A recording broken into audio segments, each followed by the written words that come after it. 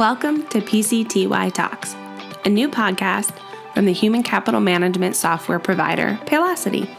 I'm your host, Sherry Simpson, and as an HR program manager at Paylocity, I will be navigating our journey together as we explore bite-sized topics around HR thought leadership, compliance, diversity and inclusion, and product knowledge. If you have an idea for a future podcast topic, please drop me a note at pctytalks@paylocity.com. So today on the podcast, I've actually asked Corinne Tyrone, our Director of Government Relations, to join me again. And I want to talk today about the CARES Act. So Corinne, thanks for hopping on a call with me again today. Yeah, sure. Happy to be here. So on Friday, the 27th, President Trump had signed into law a massive $2 trillion emergency spending bill. And it's really put together to promise to deliver support for individuals, businesses, healthcare facilities, all reeling from the impact of the COVID-19 pandemic. The new bill is called the Coronavirus Aid, Relief, and Economic Security Act, or you might have heard of it. It's called CARES Act. And the act is a third piece of federal legislation that's passed in the last several weeks, really meant to aid the nation in dealing with what's happening. The act covers a couple different things: deferral of payments for employer Social Security tax, employee retention credit, paycheck protection, expansion of unemployment benefits, student loans, and individual recovery payments. So, Corinne, I was hoping that what we could focus on today was those top four that really have a bigger impact on employers. And maybe we could jump in with deferral of payments for employer Social Security tax. So can you give us a little overview of that part of the provision of the act? Sure. Yeah. So I think what we would want to say about this is, first, that this isn't a payroll tax holiday. So I think that there has been kind of a lot of conversation in the media describing a payroll tax holiday and saying that this is forthcoming. And it may still be, but as of this moment and as of the CARES Act, that is not what this is. This is simply a deferral of making those payments. So I wanted to just kind of start by just saying that that is still the case, that you will still have to pay them. You just get to pay them later. So to be more specific about what I mean about that is that under the CARES Act, employers are allowed to elect to defer payments of the employer share of Social Security. So if you kind of step back and think about what that means, employer Social Security tax is paid at a rate of 6.2% on the Social Security wage base, which is $137,000 and $137,700. And that's for any of your employees, regardless of the employer's size, that you could elect to defer those payments. So there is one exception here, because there always is, and that is that if the employer is taking the Paycheck Protection Program loan, they can't defer these payments if that loan gets forgiven. So the way that the IRS has us thinking about this right now is that you don't want to do both right now. So if you think that you're going to take that Paycheck Protection Program loan and your long-term hope is that that Paycheck Protection Program loan would be forgiven, you don't also want to defer these payments, because what will happen at the point that that loan gets forgiven is that you're likely going to be on the hook for penalties associated with those late payments. Oh, that's a really good point. Yeah. So just something to think about, because I've actually gotten a lot of questions from some of our clients that are, kind of like not sure what they should do there. And I would say in the short term, if you think you're going to get one of these loans, and if you want to get one of these loans with the outcome of getting it forgiven at the end, which is kind of the whole point, you should probably not elect to defer these payments in the short term, because it's going to put you in a stickier position later. So as to the deferral specifically, what you want to be aware of is that this applies to any liabilities that are incurred between March 27th of this year, which, as you said, that's the date that this was signed into law, and December 31st of this year. So if you have any deposits that are due between March 27th and December 31st, those can be deferred. Now, what happens if you defer them is that they will then become due over the next 2 years. So the first half of that, 50% of those liabilities, are going to be due by December 31st of 2021, and the remainder will be due by December 31st of 2022. So a lot can happen in 2 years. So I would definitely caution you to think about, what you think your long-term outcomes are going to be for your business, because 2 years from now, you are going to be paying those liabilities back. Yeah, there's a lot of different things we're going to cover in this act that I think you hit the nail on the head right away, is that you really do need to look at these all with not just a short-term lens, but a long-term lens for what's going to be best for your business. The next one I want to cover has to do with the employee retention credit. So again, a different tool that you could utilize in a different way than the deferral that we just talked about. So can you give an overview of what that credit looks like? Yeah, absolutely. So at a high level, if you decide to take the employee retention credit, and again, this is something that you should only do if you're not taking the payroll protection program loan, employers are eligible to receive a 50% credit against employment taxes on a specific limited amount of wages, and it's only wages that are paid under specific conditions.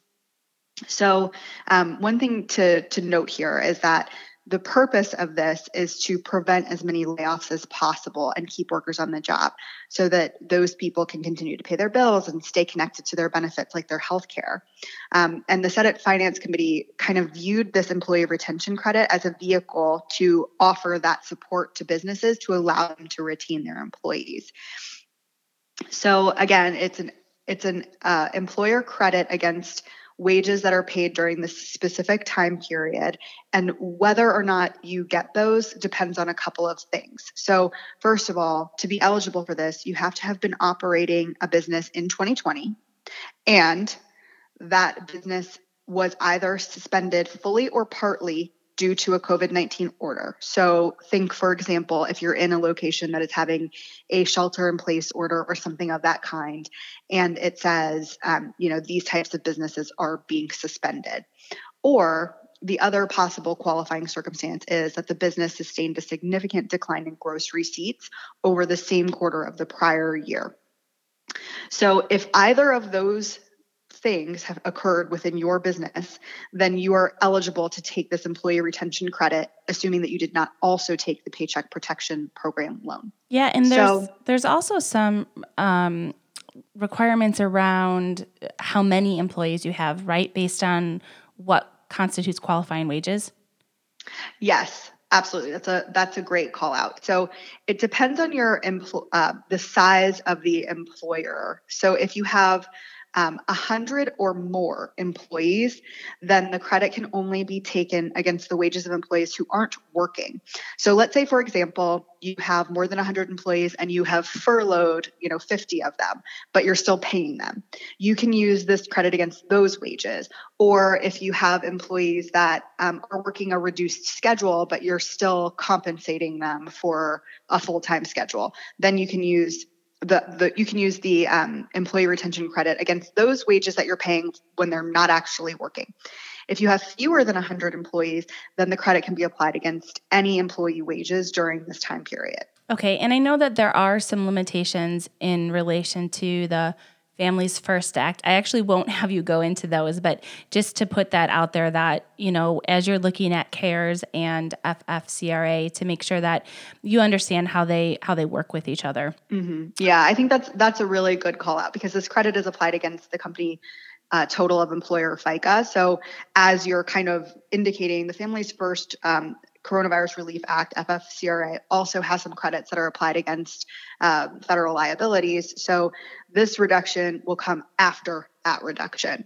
And I did just want to mention a couple of other facts about this. It's only applying to wages that are paid between March 13th of this year and December 31st of this year. So it does have some retroactivity, and that's going to be important in terms of a credit amount as well, because right away you might kind of get a big chunk of a credit. And then this credit is against employment taxes, and it is equal to 50% of the qualified wages up to $10,000 per employee. Oh, that's a really good call out. Those different numbers that you need to be cognizant of about how much the credit's going to actually be. Mm-hmm. Next is the Paycheck Protection Program. So I think, listeners probably are trying to figure out what this program actually looks like. There continues to be changes about details around it. So I think for a purpose of the discussion today is just an overview of what it is and some of the details around the forgiveness piece of it.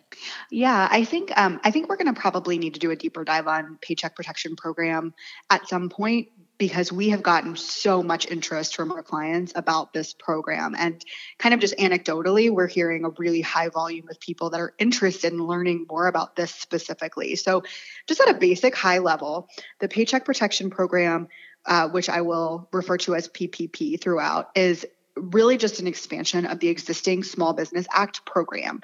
And it runs kind of a broader covered a broader and more narrow covered period than some of the other pieces here, by which I mean it begins on February 15th of 2020, but then ends on June 30th. So again, there is some retroactivity here, and then it expands through the middle of this year. And this Paycheck Protection Program expands the covered businesses under the Small Business Act program, which is an important note because the Small Business Act loan program already exists and already is something that some businesses can leverage, but there is a really broad kind of expansion of that throughout this.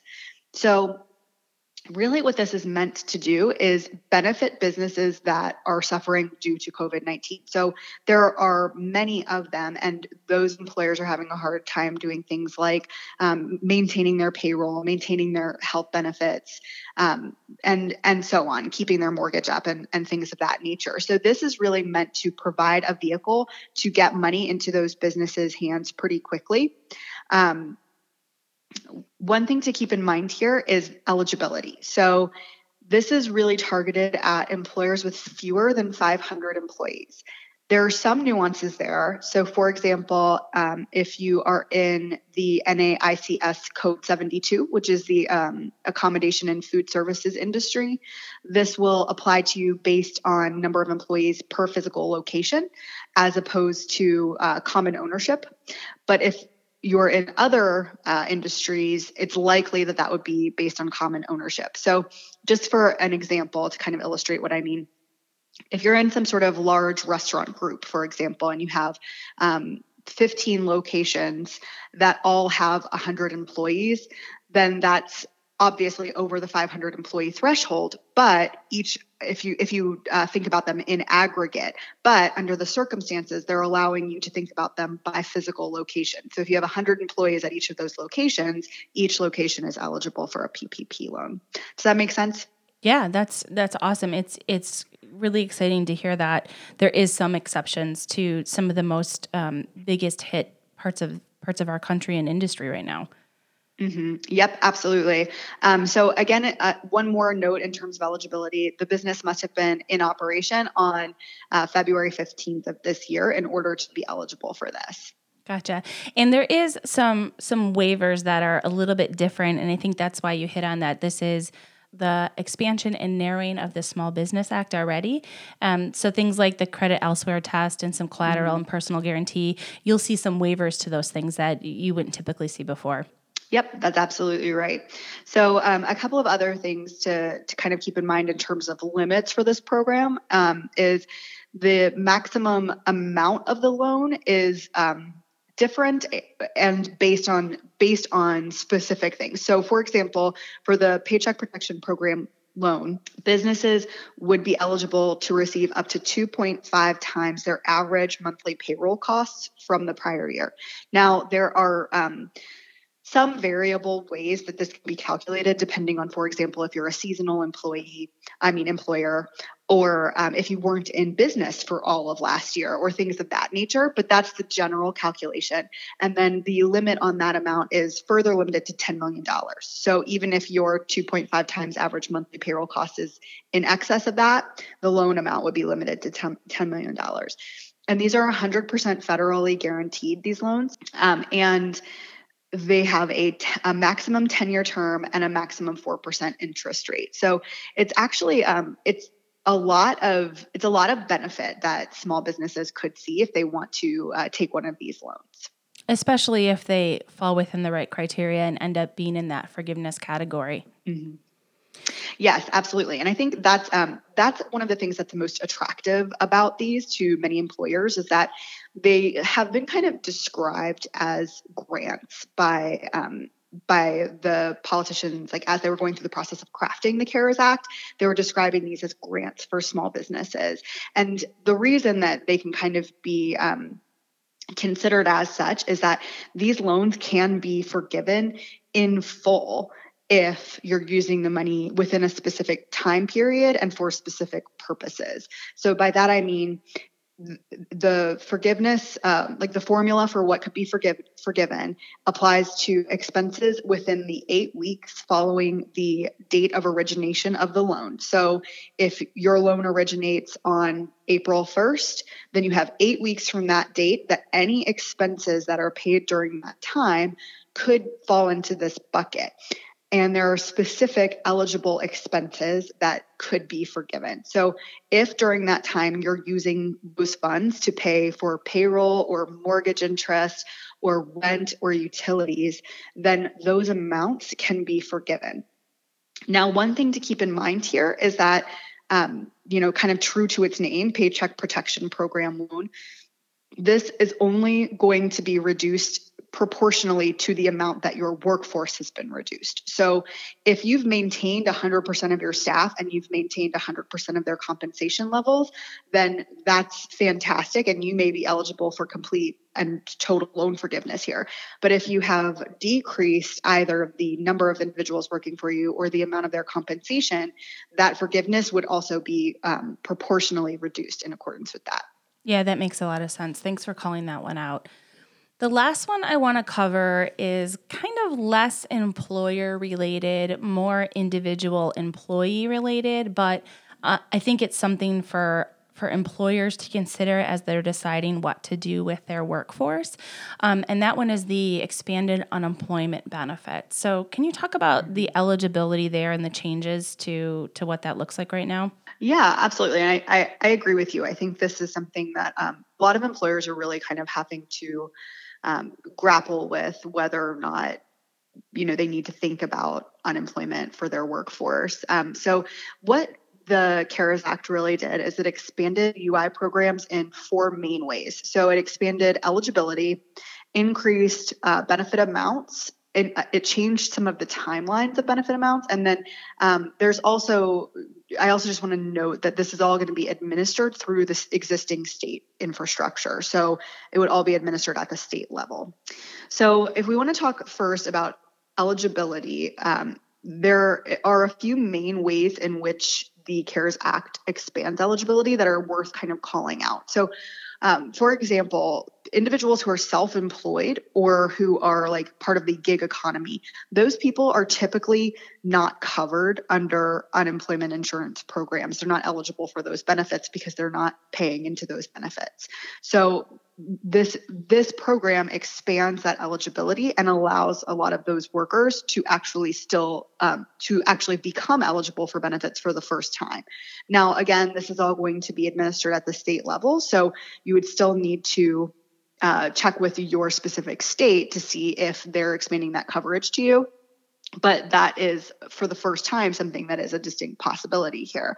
And I think that that's really worth calling out because we've actually seen a lot of dialogue at the federal level over the last couple of years about gig workers and that piece of the economy because it has really exploded over the last couple of years. And there are tons of people who are not paying into unemployment. And one of the major arguments over the past couple of years is what happens to those people if something bad happens. And we've hit a situation where something bad has happened and we have a lot of people who wouldn't be eligible for these benefits. So the federal government really tried to take some measures here to make sure that those people are protected too. Yeah, there is a couple exceptions I do want to highlight, and it's those that have the ability to work remotely. So if you've gone into a remote work situation and you're actually still continuing to be employed and working remote, you would not qualify for unemployment benefits.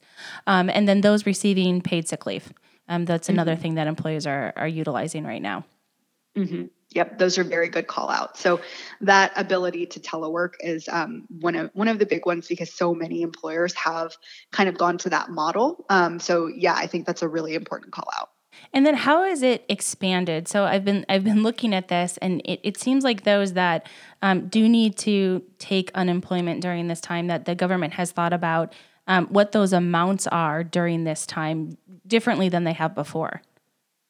Yeah, that's absolutely true. So one of the things, again, I had kind of mentioned earlier that states do administer this, but what I didn't mention is that states do have to opt into this as well. So we're kind of just at the point of starting to see how that is going to unfold. But assuming that the states do opt into it, the way that the CARES Act has expanded the benefit amount is that it has more or less increased the maximum weekly benefit by $600. So you would receive the maximum weekly benefit for whatever your state is, plus an additional $600.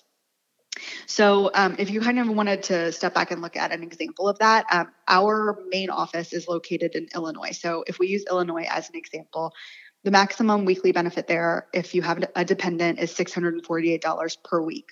The CARES Act would increase that by $600. So you would be eligible for $1,248 each week under this expansion with the CARES Act. And this would be available until July 31st of this year. Yeah, really good call out. So I know this is for our listeners, this was a very, very high level overview of the CARES Act. We didn't touch base on student loans or individual payments. So those are definitely included along with a couple other things in the CARES Act that we didn't touch base on. But Corinne and I actually wanted to try something new for our next podcast. So we'd love to hear what your questions are around CARES and FFCRA and other compliance related items around COVID-19 that you're experiencing right now. And we'd love to do a sort of mailbag episode, next episode, where we get to answer those questions and dig into some details some more. So if you would like to have your question featured, please submit it to pctytalks@paylocity.com. You can address it to me or Corinne, and we really look forward to being able to dig into some of the questions that you guys have as you are navigating during this time. So, Corinne, thanks again for spending some time with me today, and hopefully we'll have a slew of questions to answer next time. Okay, great. Thanks so much for having me.